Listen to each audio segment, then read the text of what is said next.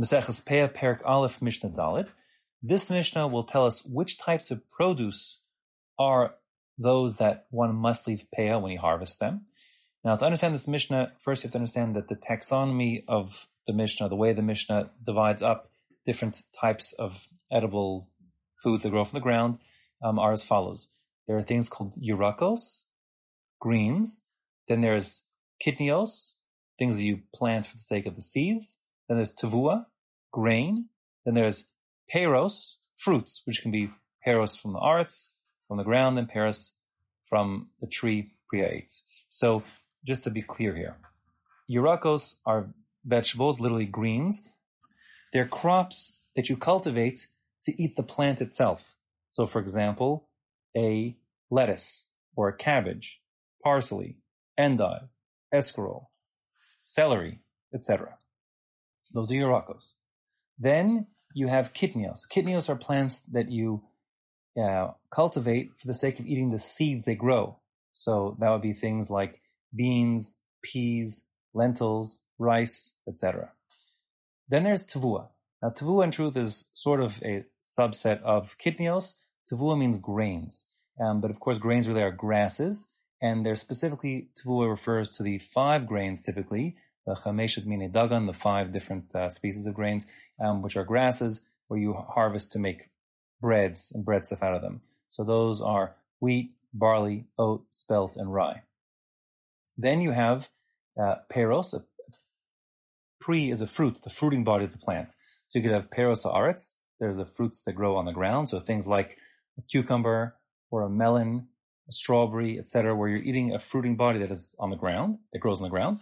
And then there are peros fruits that grow on trees, pri ha'etz, pri ha'ilan, and that would be things like an apple or a lemon, etc.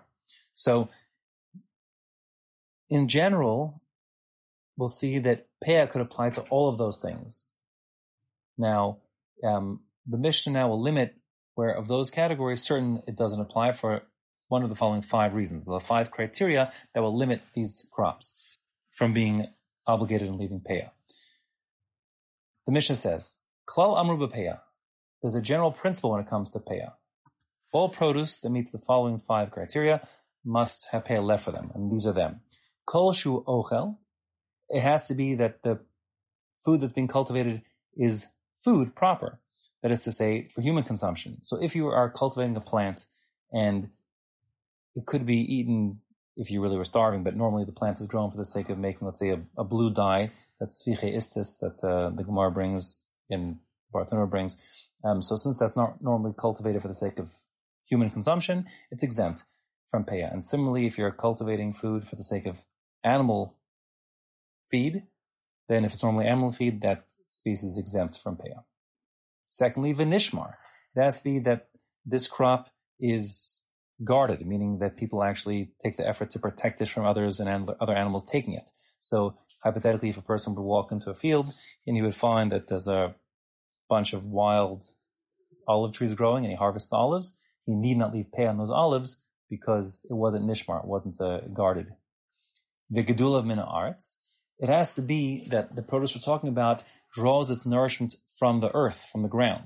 That comes to exclude different kinds of fungi like mushrooms and truffles, because a mushroom isn't a plant and it's not an animal, it's a third category of living species, a different kingdom called fungus. And a mushroom draws its nourishment not from the ground per se, but rather from some decaying matter in the ground. That's why mushrooms grow on dead things or on the sides of trees and so on. So a mushroom or a truffle, which is really supposed to be a kind of a mushroom, is not drawing its nourishment from the ground and therefore exempt from Peah. The 4th criterion is ulikitaso ka'achas, which means it's harvested all at once. That is to say, if you have a plant, say a fig tree, so fig trees produce figs throughout the summer and they're constantly ripening on the trees. So if you want to harvest your figs, you can come back every week and pull new ripened figs off the trees. Since they're not a single harvest for the entire fig crop, it's not considered likitaso ka'achas, and such a plant or tree in this case would be exempt from leaving Peah. It has to be a one single harvest of the whole crop. And finally, umachniso l'kiyom. It has to be that this particular type of produce is gathered in and stored away. It can be stored. So that will really come to exempt most types of yurakos, most types of greens, because if you harvest parsley and try to put it in storage, it will shrivel up and die very fast, as opposed to if you harvest onions or olives or wheat, you can put it in storage for a long time. All those things are chaya b'peah. Anything which meets those 5 criteria is obligated in leaving peah. V'tvua v'kitnios b'chlal hazeh. The Mishnah concludes by saying that grains and kitnios, legumes, etc., are in this category. That is to say that if hypothetically a person would be harvesting some kind of wild wheat that wasn't nishmar, for example, that wasn't guarded, it would be exempt from peah.